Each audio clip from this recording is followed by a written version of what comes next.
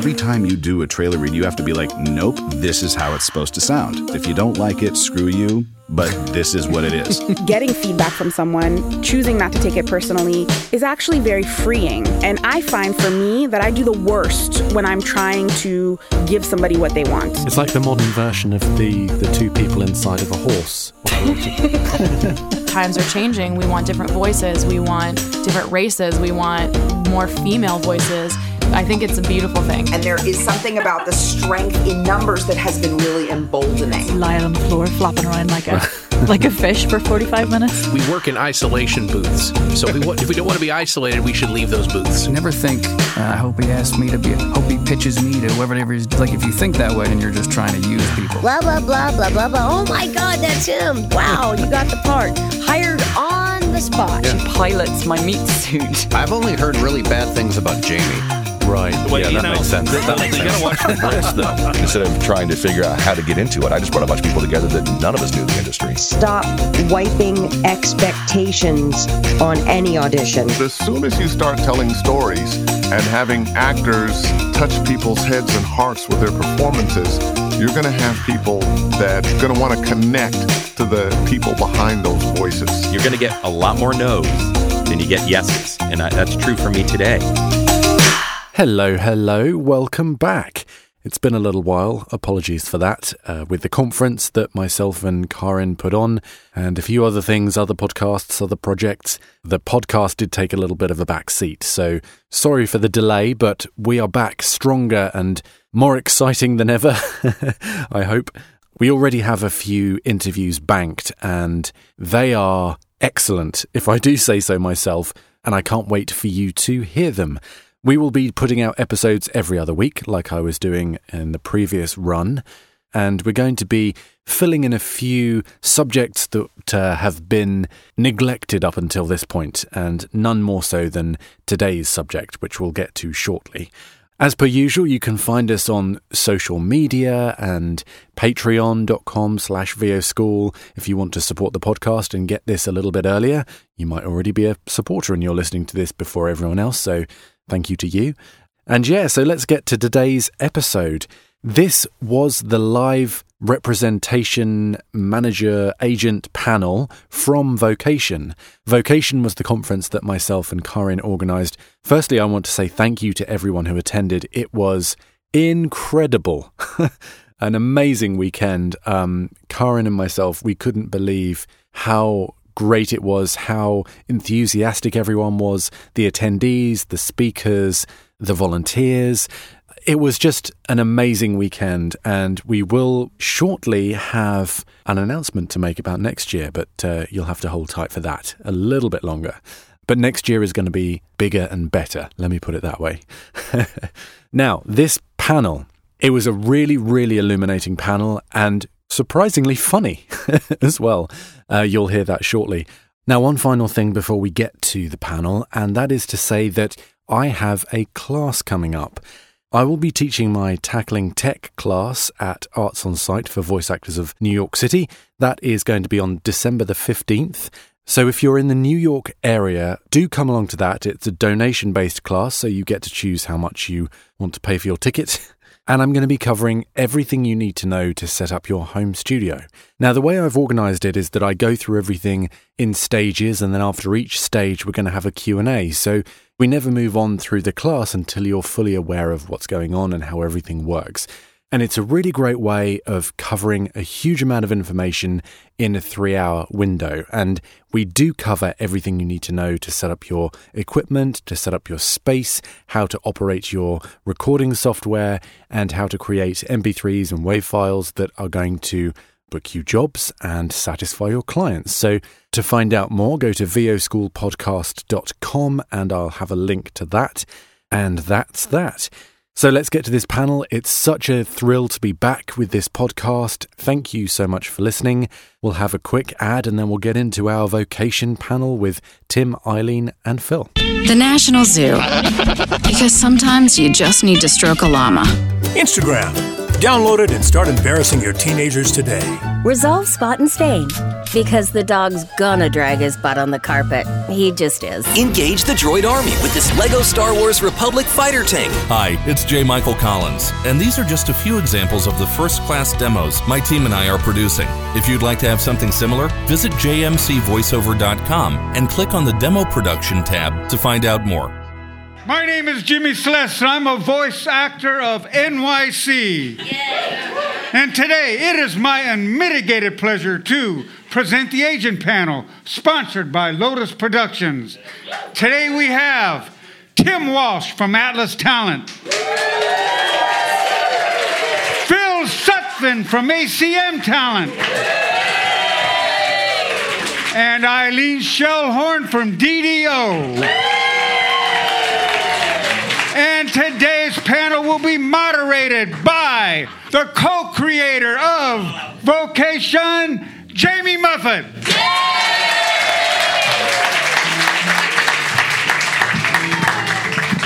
Hello, everyone. Welcome to our representation panel. We have 3 fantastic agents and one manager. So first of all, I'm going to have you guys introduce yourselves, and I'd like to find out a little bit about how you got into the position that you're currently in, how you started. So, Eileen, why don't you kick things off? Sure. Hello. My name is Eileen Schellhorn. I started out in talent management, and then I went over to Innovative Artists, where I was an agent for over 11 years. I did a year and a half of producing, casting, just sort of traveling, enjoying life, taking a little break. And then 3 years ago, I was asked to start the voiceover division at DDO. And so I head up New York, LA, and Chicago. Great. Phil. I guess I'm next. My name's Phil Sutfin. I'm at ACM Talent. And I began at Don Buchwald and Associates in the early 90s. Transitioned to a company, SEM&M, which doesn't exist and was the biggest agency of the 90s and somehow completely disappeared. Before SEM&M folded, I went to ICM, where I ran their voiceover division for several years and transitioned from there to my own management company, which is currently ACM Talent. Great. Tim. Hi, I'm Tim Walsh. So I originally started at Innovative Artists. I got the job by this one over here.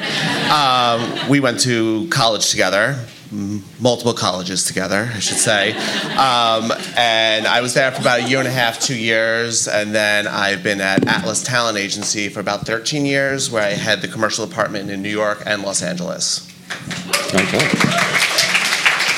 So, Phil, before we begin, you're the odd one out, in a way, because you're a manager. So can you define what that role is compared to an agent? Yeah. It's funny, because by far the most asked question of my life. There is not a big difference between what I do and what Eileen and Tim do. Managers have a different business model where we commission careers. Everybody who works with us, we commission their business from the moment they come in to the moment they leave, if they ever leave. But the biggest difference is we just have significantly less clients. We're much more focused towards sales, towards bringing in new opportunities. And, you know, myself and my partner both worked for big Hollywood agencies. And when we got together, we said, you know, we don't want to go into those meetings anymore. I just told a story about meeting Bernie Mac years ago, and it was an unbelievable meeting. He was hysterical. He basically gave us the monologue, which would be the opening monologue for a show.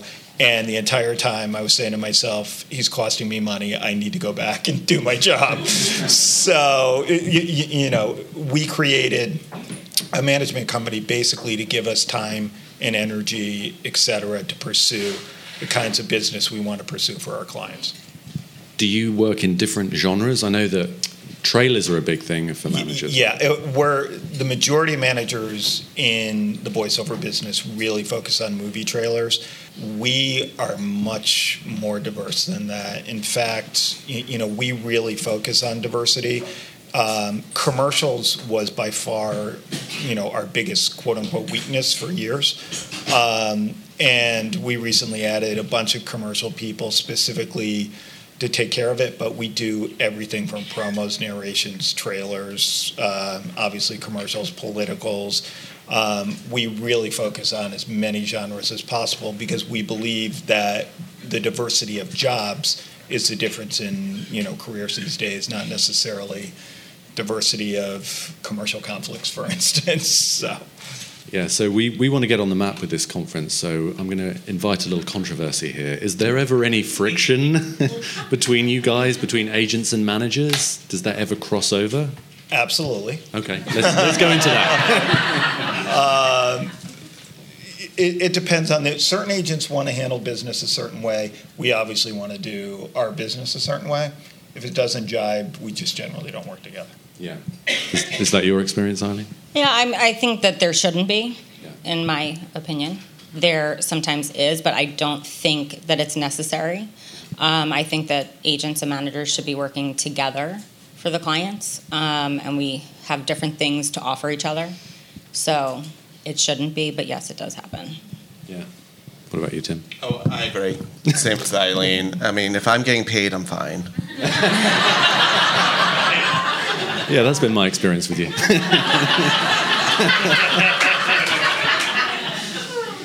Okay, so everyone here is rabid to find out how to get signed to a great agency, so we're going to dig into that a little. We're going to reduce the amount of questions that I'm going to be asking today so that we're going to give you guys opportunities to ask, but I want to start out now by finding out how you choose talent to work on your rosters and to work with. So how important is experience for a talent coming to you when you are deciding whether to add them to your roster? Eileen, why don't you kick off? I think for me, yes, experience is good. I think that work ethic, personality, how easy you are to work with is much more important. Obviously, if I am taking you onto my roster, then I believe in you. So, there is a reason why, and I know that maybe you don't have the experience yet, but I can definitely get you there. Okay, great. Yeah, brilliant. Phil? We're in a little different scenario. I've said for years that our business in general used to be a talent business, and I really feel like it's a service business now. So what Eileen was saying about, being able to work with people is so crucial. We also, as managers, really focus on people who can perpetuate jobs as opposed to just getting jobs. So we really look for track records for everyone we work with. And, we unfortunately don't have the bandwidth to focus on younger talent and getting them off the ground. We're focusing much more on established talent. Yeah. Tim? So my favorite thing is I love to work with people just right out of college and kind of prepare them for the VO world, since really no colleges offer or you don't learn how to do voiceover. So I really take the 20-year-olds under my wing, and I will sign somebody that I just believe in. I don't need a demo. I just need you to be able to work and go to auditions. We're also a kind of a boutique agency, so I only take on people that I don't already have 2 or 3 of that type. So I do turn down a lot of people, but that's because I don't think I can get you the opportunities that I could without hurting my signed clients already. So I love working with new talent if I have space. So if a talent comes to you and they've got an incredible voice, but maybe they're a little rough around the edges, do you have the bandwidth to work with them a little bit to smooth those edges? We do. We also send them to classes. If we can only do so much as agents. We have the agent. So if I keep going back and saying your MP3s aren't up to par with the rest of the talent, you're not getting out of the agency with it, I will send them to voiceover classes or recommend them. And then it's up to the talent to invest that money to help their career. Yeah. So Eileen, you mentioned a little bit about the business side as well, the talent's responsibility. You help them a little bit with that too, maybe? Yeah. Managing their business and absolutely. I mean, we're very hands-on. So, in terms of even like what Tim was saying with if the MP3s aren't up to par, then we'll listen to it and can tell from that what they need to fix and how to fix it. So, we will work with them on that side too. But it's really just about like needing, you have to be available. You have to communicate. You have to, all of the things that you would do for any of your jobs. Like, and this is a job. Yeah. Auditioning is your job. Yeah, great. So Phil, let's talk a little bit about trust. Actually, all three, I want you to chime in on this. Let's talk about trust with the talent that you have, because you're sending them out essentially representing you when they go into sessions, if they're working in studios or working with clients. How important is that you trust that they're going to be professional and deliver what you say they're going to? It's so important that I actually don't think about them representing us. I actually, I am assuming everyone we work with is so professional that when they're hired, the people are going to be, impressed and want to work with that talent again. And we're the conduit. So, they're obviously going to call us when they call to book them again. But the fact is, we just want them to be so on top of their game that they're the tip of the spear and we're the rest. Yeah. I assume you're in agreement, Tim. Yeah, I mean, it's definitely a 50-50 partnership. I don't want to hear from a producer that my talent that I represent was rude, and they definitely don't want to hear from producers or casting directors that I was rude. So it's definitely, a partnership that, we have to trust each other. It's a partnership. Yeah, I agree with that. I think that's just the trust has to be there, and if there's ever a sense that, you don't feel comfortable in a situation, it goes back to communication. Everything goes back to the communication and just relaying that. And, if it's your first time in a studio, then, we can have a conversation about that. But if we don't know that you're feeling that way, then, we're not mind readers either. So, but like Tim said, the worst thing for us is to get a call or an email that somebody was unprofessional in a session at an audition. So that's an easy way to get cut right off that list. Can you dish some dirt on sessions that have happened? No. So maybe this is for you guys rather than you, Phil, because you're not necessarily taking on maybe earlier career actors. How do people who are fairly early in their career but maybe have some potential, what would be a good way for them to reach out to you and get your attention? Good question.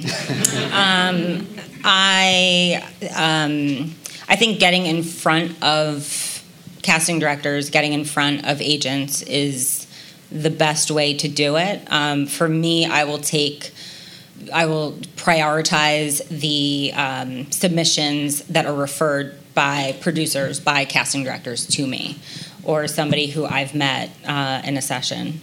Other times, it's just luck of the draw. If I have 5 minutes to go through my huge folder of submissions that I get every day, or there's like a keyword, home studio, ISDN, Source Connect, phone patch, like keywords in the body of your email, a language that you speak, an accent, like things that we would maybe not necessarily have a ton of people that, are on our list for that. So, I would do an email search and then that email would pop up. Has anyone approached you with some wacky gimmick that has got your attention at any point, or is it just they hit you with an email? That doesn't really work on me. Okay. Tim, you're rolling your eyes. Don't send me baked goods. It's never going to happen. He prefers wine. I did have...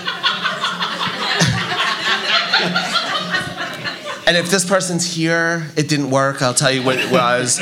Somebody sent me a shoe, and it said, I got 1 foot in the door.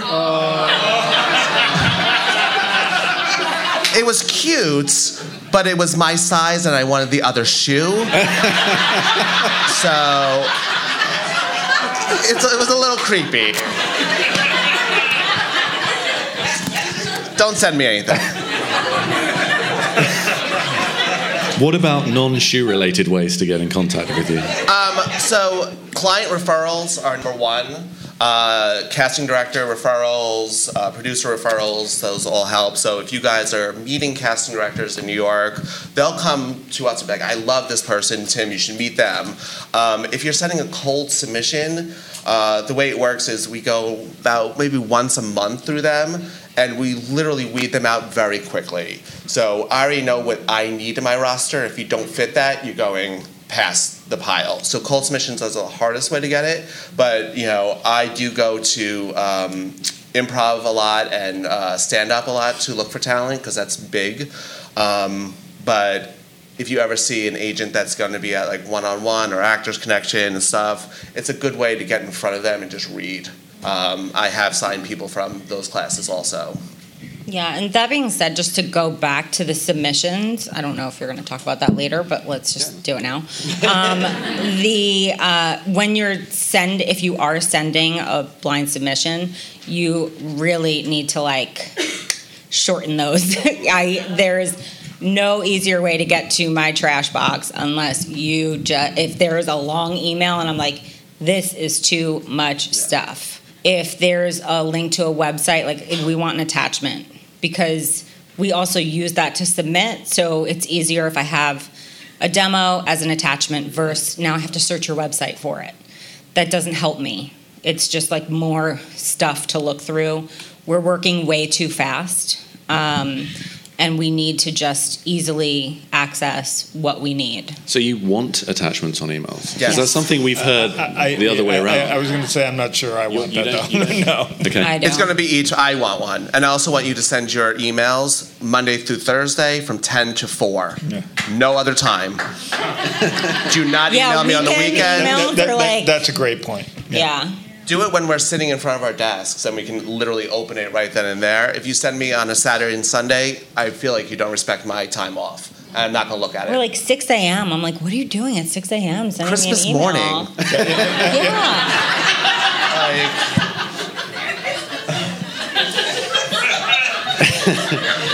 You touched on this a little while ago. Referred from in the subject subject line. Yes. Is that the key? Yes. Yeah. Okay. Yeah. Anything else? Any other way to get your attention? Keywords. You mentioned home studio was one of them. Yeah, too, just if there's in that body of the email, it's any experience, but I don't need to know every audition you went on and every single booking. If you have your resume there, I don't or your demo, I don't need to know every single thing. But if there's special languages or accents or something that you specialize in.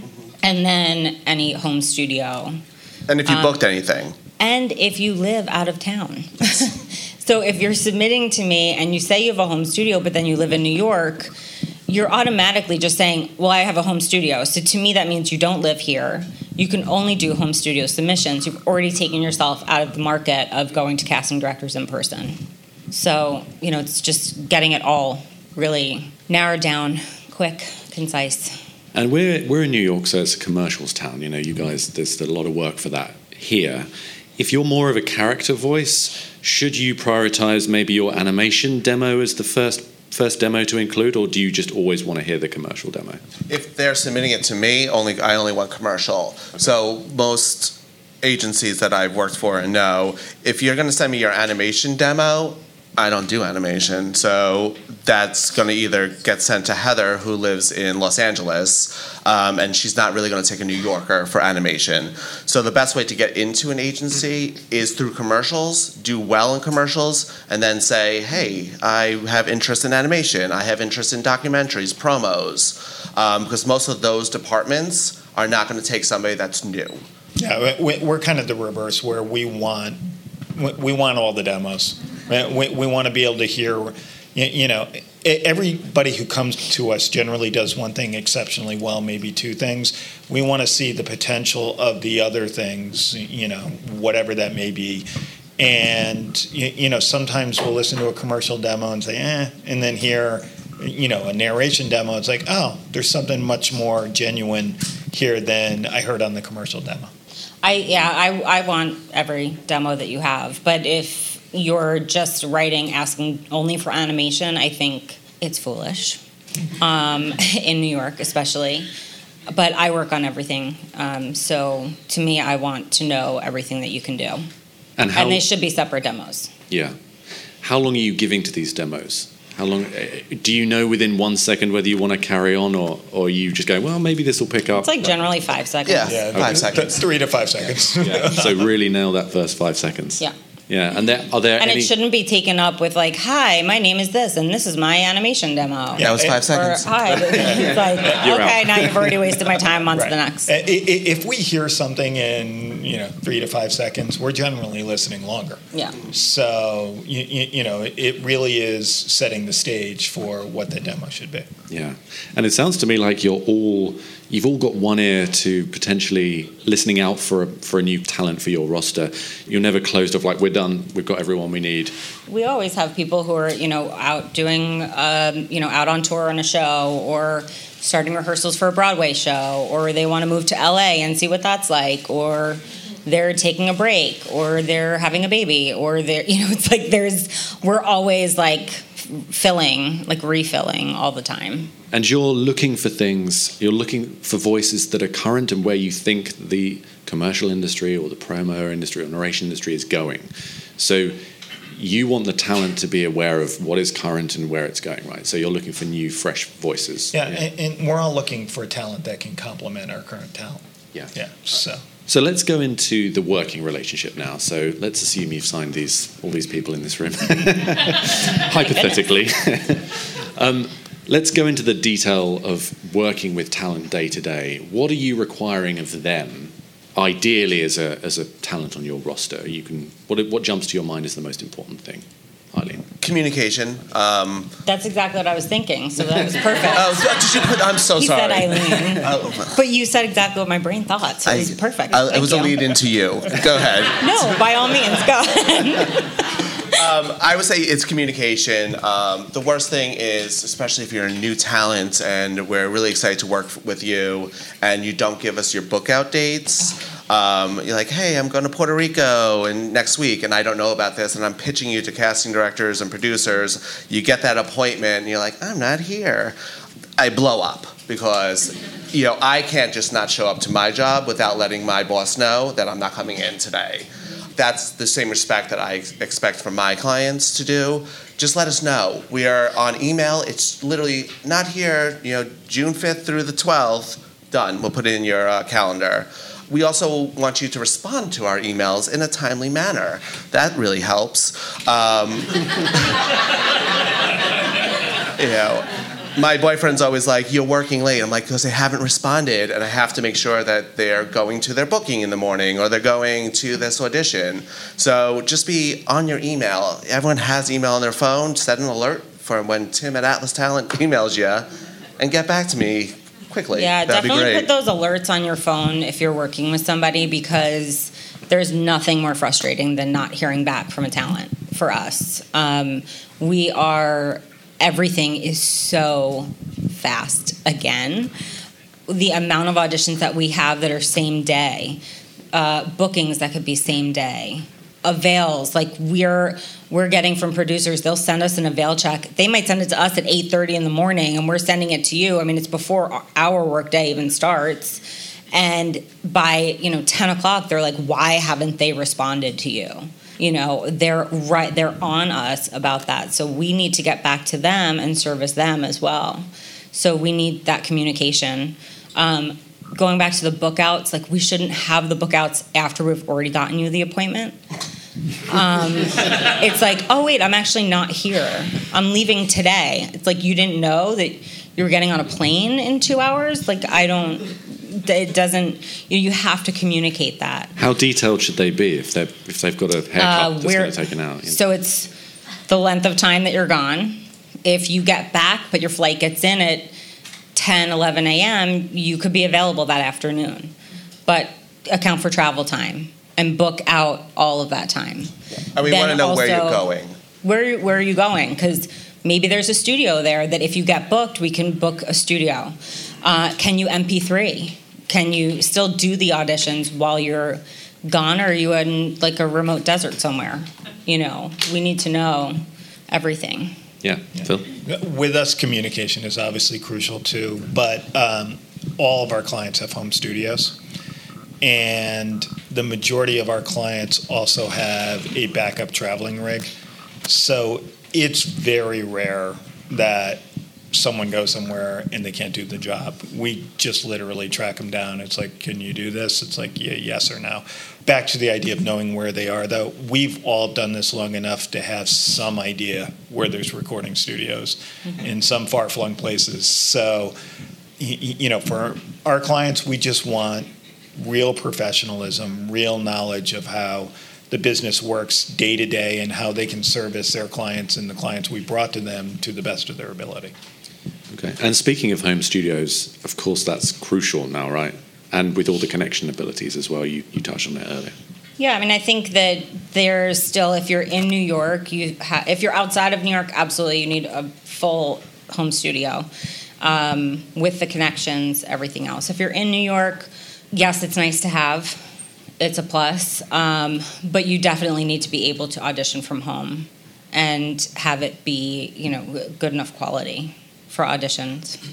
Yeah, I'll make this point, too, in regards to being New Yorkers. I had a longtime client who, we all know, who lived on the Upper West Side, just down the street, above a firehouse, and worked from his back room for 15 years.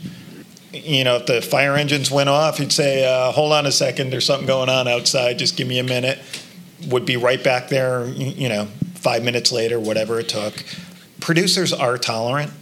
And, to a certain degree with New Yorkers, and being a New Yorker, I think I can say this, that the idea of not having a lot of space has been a crutch that has been relied on way too much. And people can figure things out. There's so many great microphones, there's so much great equipment that, again, you can knock off, a quick 30-minute session, even above that firehouse. And it's a little bit genre dependent as well, right? Some certain genres you need to turn it around really quick, or they'll give you a bit of a lead time, so you can maybe book a studio. Yeah. Do you want to talk about that? In the promo world, it is most likely same day. Yeah. That you don't even know that you booked it because we submitted your demo and we're calling you up and they're going to call you in 20 minutes. Those clients have to be home. But I'm not a promo agent, so I'm not going to actually dive into that one. But commercials, we have a little bit more. It's still very fast turnaround, but there is a lot more leeway. Usually know by the next day, which is a nice little buffer. Yeah. Yeah, but audition-wise, we don't have time, No. and that's what gets you the job most of the time. So you still have to be able to audition. To hear from people, I'm not home, so I can't send anything until 11 o'clock tonight. My opinion is figure it out. There's the technology on phones these days. There's no reason why you can't just go somewhere and put a coat over your head and audition and get it to us. And, just it's about the space that you're in more than what you're recording on. It's so if the space is contained and, there's not all this outside noise and, you can figure it out. And some producers are really nice, and they know if they give us 2 hours to cast something, they will sometimes write, phone submissions are okay, Yep. We just need to hear voices. And there's microphones that fit right into phones beyond, they cost $100. Yeah. So, if you're really committed to doing this, you might want to keep it in, whatever you're carrying your stuff in, and just have it ready to go if you're going to be away from your home for several hours. So we had a discussion yesterday morning, actually, with 3 fantastic working pros, and 2 of them moved out of the city. And since they left the city, the in-person auditions have dried up for them. How important is being in the city these days, even now with all the connection abilities and MP3s and stuff like that? How important is being in the city for a lot of these commercial jobs, would you say? Or Where at least did they being move to? commutable? Buffalo and South Carolina. Yeah. I have clients who commute from Maryland to make in-person auditions, so... So what's your excuse? I'm sorry. I didn't mean that. Sorry. I didn't know who it was. So you have to come into this. This is still an important part. We're lucky enough still in New York City to have wonderful casting directors that want to see people in person and direct them. Those are the ones that the clients book the most because they're only seeing, they're getting paid for a half a day, they're seeing 30 people. So your odds are so much better.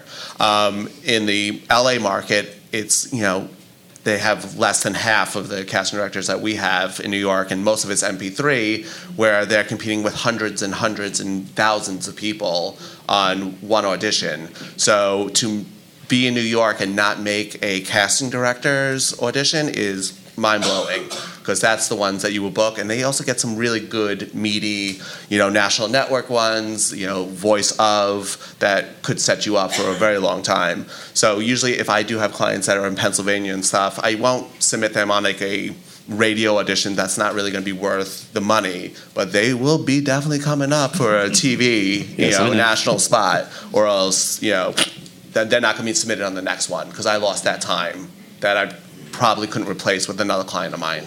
Yeah, and as it pertains to us, we actually don't really deal with the New York City casting community. We're much more focused on producer to producer, or manager to producer relationships.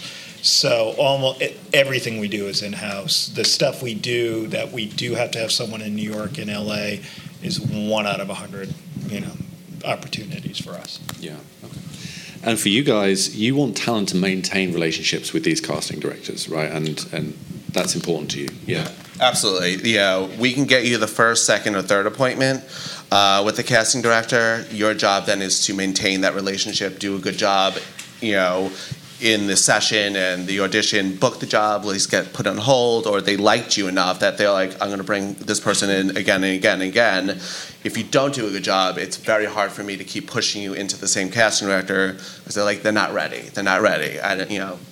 That kind of thing. Be easy to work with when you show up. So maintaining the relationship, it doesn't mean emailing them and sending, whatever to them. It's about showing up. Don't send them shoes. It's about showing up and doing your job, and that's to take their direction and give them what it is that they're looking for, and being easy and not copping a toot or something because you don't like what they're saying. They're trying to get you somewhere, and they're trying to get you where they think that they can take you. If they don't, they'll say, okay, thanks, bye, and then that's it. So, and then they probably won't see you again. You want them to say that, like, my link's not complete without this person, so that they know that they need you to go in and make their link good, that they're saying to the producer. That's how you kind of maintain a relationship. You might not book the job, but they think that you're good enough to keep bringing in. Because if they're seeing you again, that means that they saw something in you. That they, it's good if they're seeing you again. Okay, let's switch the conversation now to buyers. And we're going to start with commercials because we're in New York, and Tim, you're a commercial agent as well. What are buyers looking for in voices in 2019 and beyond, just generally speaking? Conversational. Yeah. Real. We've natural. heard that a couple of times. And improv experience or comedy is really, really, really big now. If there's any copywriters, you're great, but you're not as funny as you think. So they want you to make it funny, especially like those Geico scripts or anything that has a little bit of humor. They want you to be able to punch it, and they want to know that if you're being brought in, that you might be able to do a little something extra in the recording process. They want you to make it your own too. What's going to make you stand out different from everybody else who's reading the same exact script? Sometimes it's about they're just giving you minimal, and it's about your interpretation of it and what you do with it. Yeah, there's a great comedy manager who used to talk about, to his clients about theatrical auditions, in which he'd say it's your job to create a problem. The casting directors usually have someone in mind, and you have to go in there and you have to create the debate of whether you should be hired instead. everybody who sends a voiceover audition has a very similar process in which they hear somebody in the head. The copywriters, they hear themselves in their head. So, you know, everybody who auditions has to go in and do something that is unique to them that, again, creates that issue, that problem, that debate. How important is authenticity in that? Because we had Jill Kershaw last night and from Sound and Fury, and she was talking a lot about that with some of the demos that we were playing her demos and she was reviewing them, and she kept coming back to an authentic voice. Like you were hamming it up too much. You were giving too much to it. I feel like if people, somebody has that voice that you're putting on, but they probably don't have your natural voice. Anytime I've ever done a class, and Eileen can vouch for this, they come in, they talk, and we love their voice, and they go behind the booth, and then they go deeper and stuff. I'm like, no, we like your natural voice much better. You become more conversational, it sounds more real, we get your personality through. Don't think you need to have a booming, deep voice to do voiceovers or like a high-pitched voice. You know, your voice is fine to do it. And what about other genres? Say promo. What's hot in promo? I know that's probably not your area, Tim. So. It's not that different. Again, you have to bring what's unique to you. And not everybody is going to have, again, that deep voice for certain promo producers, but there's other types that they're looking for. And, part of our job is not to guess what the producers want. To a certain degree, talent shouldn't do it either. They should be themselves, do what they do. It's a very historically masculine genre. What about female voices or non-white guy voices? This is a hard discussion because... You got 2 minutes.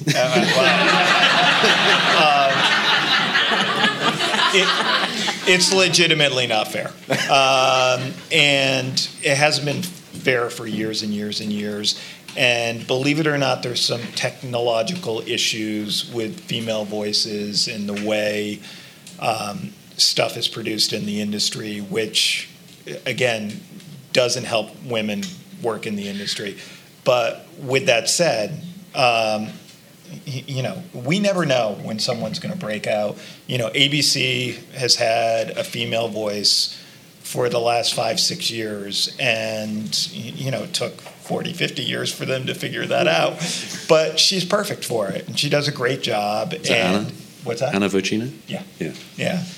And there's a bunch of other networks who are thinking the same thing.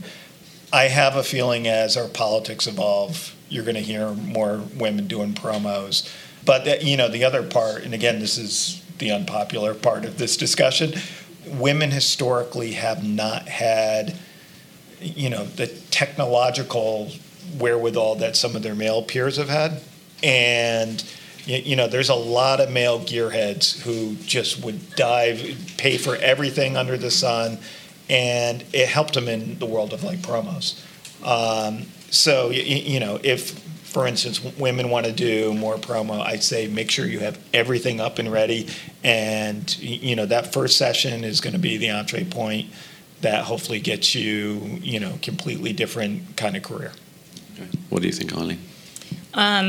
I agree. And I also think just the most important thing for both commercial, for promo, for anything to remember is the audition books the job. And when you show up to the session, so we're saying that conversational and real and natural is what they want to hear when they get the audition.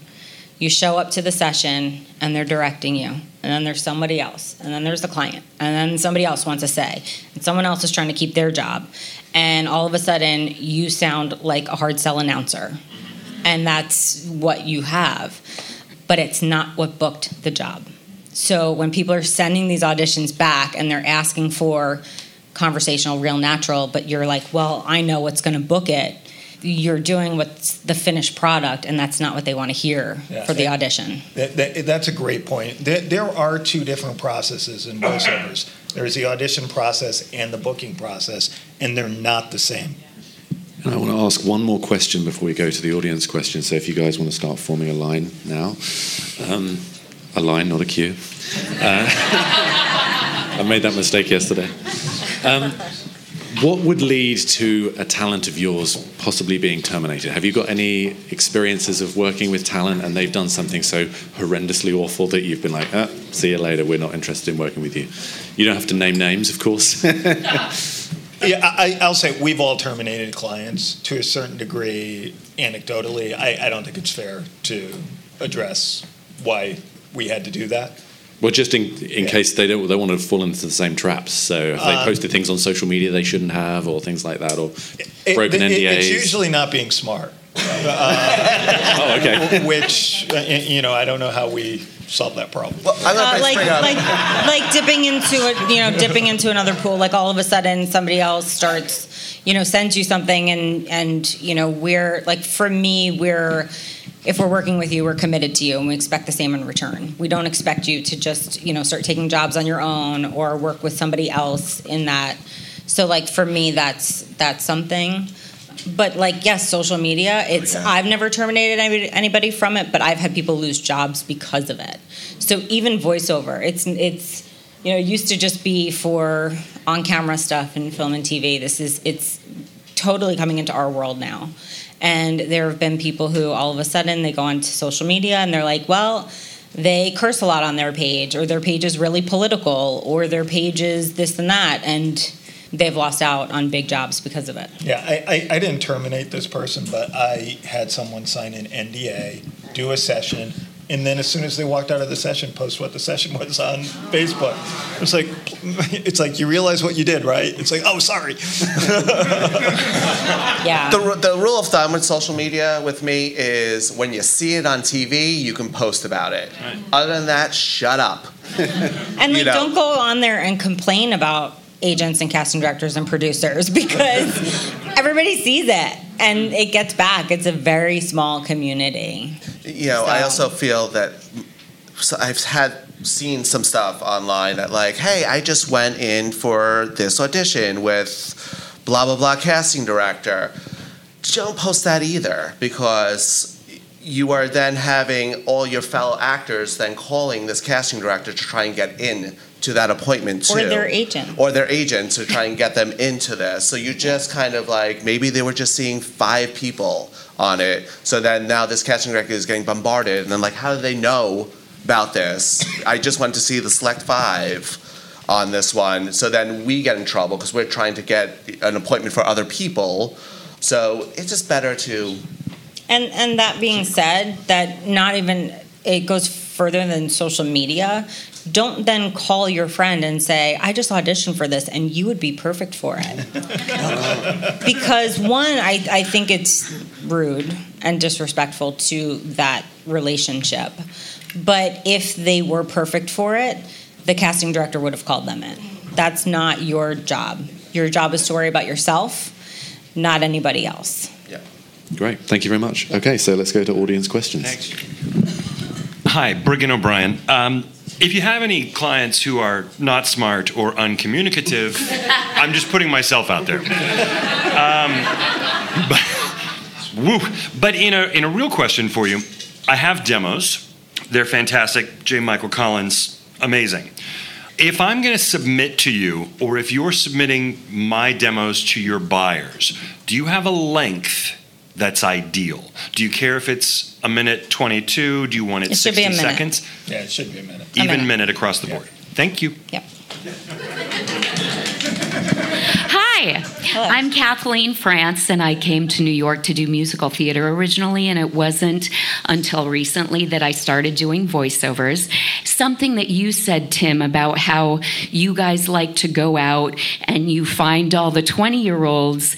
How does a person like me in their 40s break in with someone like you guys? Because I've been told, an agent from told me, she said, my roster of 40-year-old women is filled with booking 40-year-old women. Mm-hmm. So why should I take a chance on you when I know they book and you may not, So this is the problem I've been experiencing. Well, I don't think that was a fair thing to be said to you. Okay. Because for me, we always need to keep our rosters fresh. and new. So the reason to bring on someone who has acting experience, but maybe not necessarily voiceover, and also singing experience, but maybe not voiceover, all that translates to voiceover.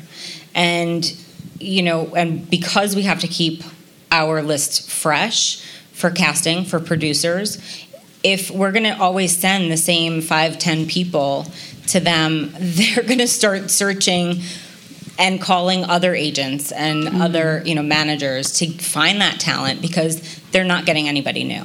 But like casting people ask for the same people as well that they know. Always. They also say to us, like, who else do you really... Our job is to push to the casting directors. If we believe in someone, we're saying you're really missing out if you don't see them. That's part of our job. So it's not just for them to call in who they always see. But this person's really right for it, and you're missing out.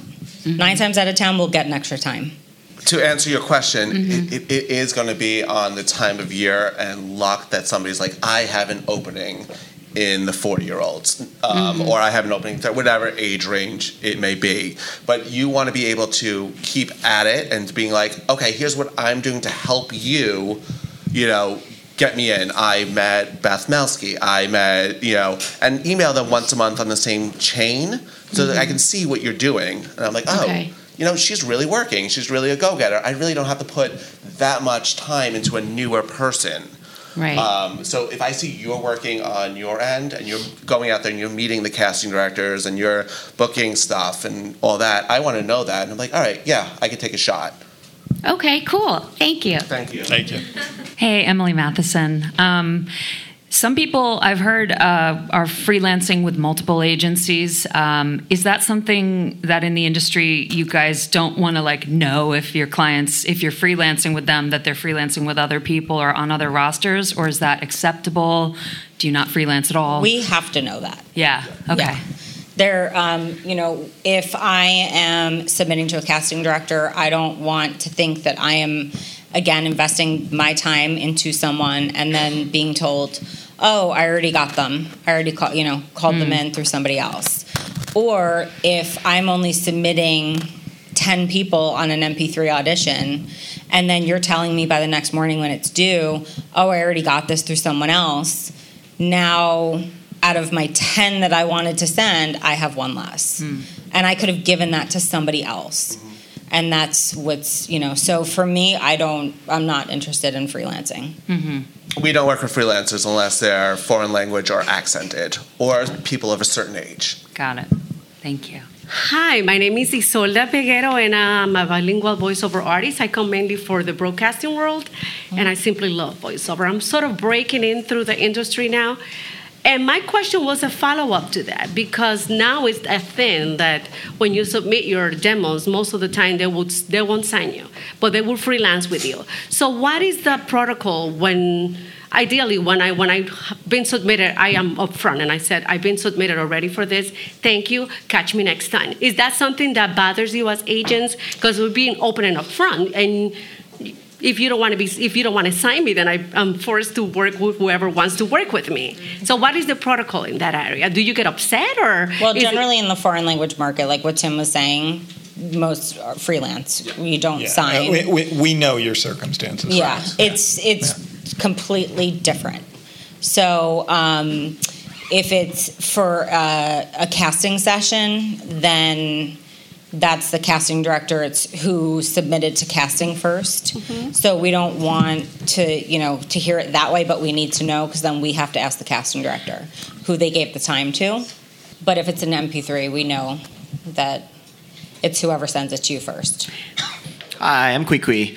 My question is, how when you, and this, I'm thinking more of on the animation side, I feel like it's more relevant in this, but in this current socio-political climate, how important is it for the work that you do with commercials or promos or that side of things, that if it has an accent or a dialect or a specific kind of racial profile that is being presented, how important is it for the talent to be of that representative? For example, if you're doing a Latino accent, that person has a Latino background. It's actually crucial, because the producers didn't put out a breakdown for a Latino, hoping that some white guy is going to do the job.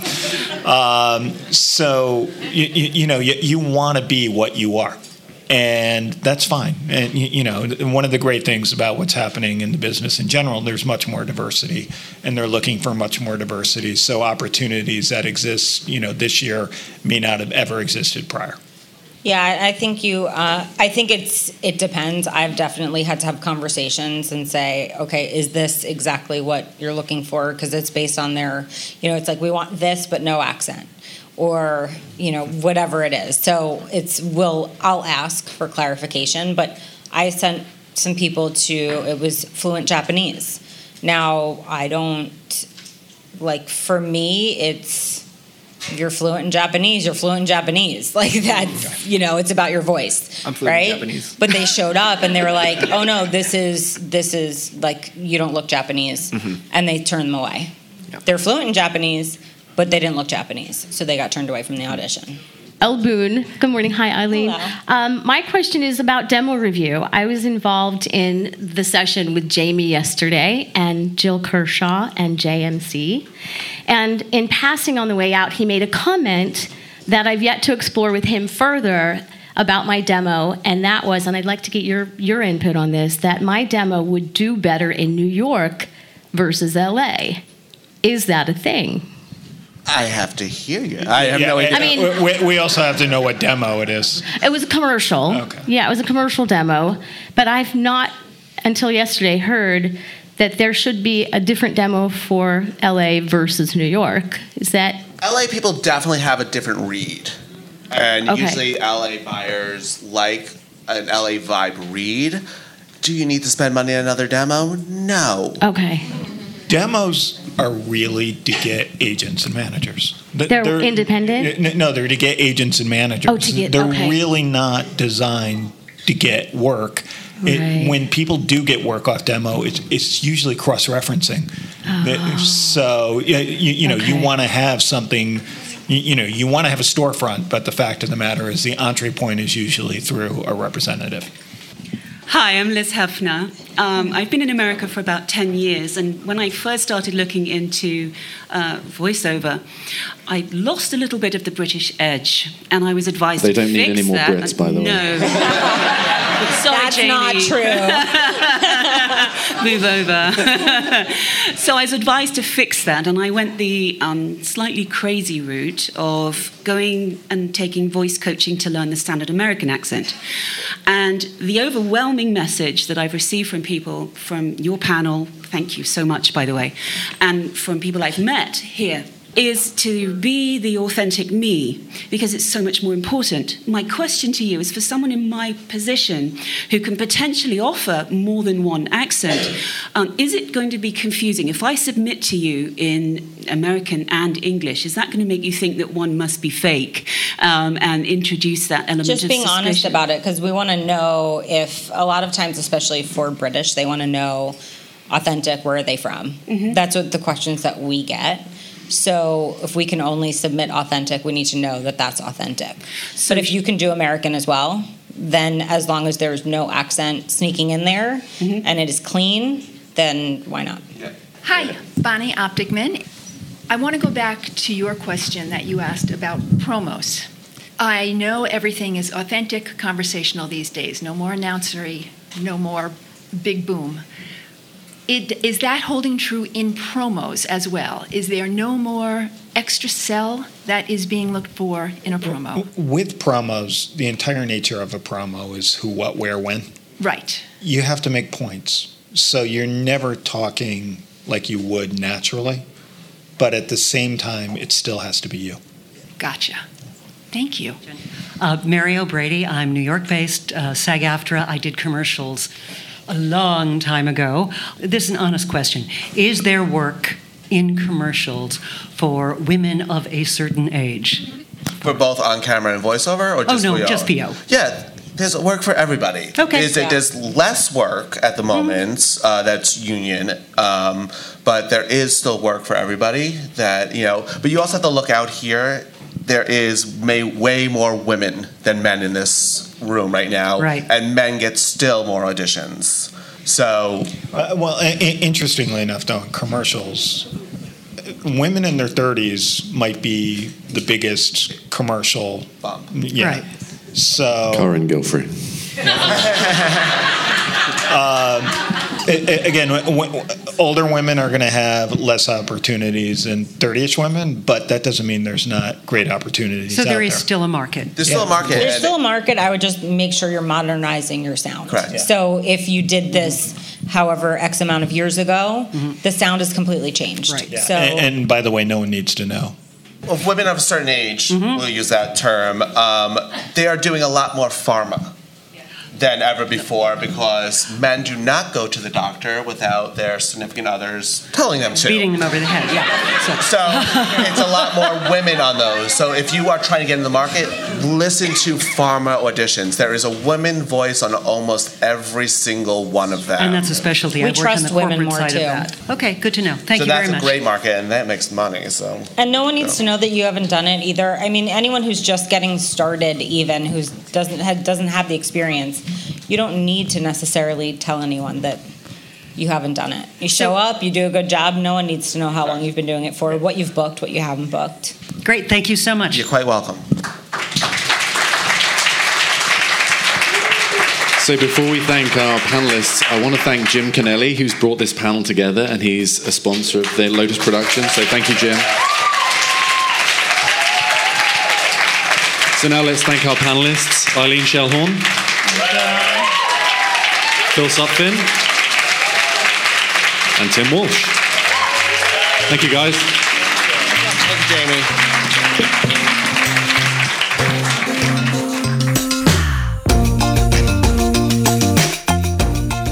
Thanks as always to our guests, our sponsor JMC Demos, and to Backstage Magazine. And a special shout out goes to Patreon super member Angus MacLeod. Don't forget to connect with us on social media. We're on Facebook, Twitter and Instagram at VO School Podcast. And for early access to episodes and for other perks, become a Patreon supporter at patreon.com/VO School. I'll see you again next time.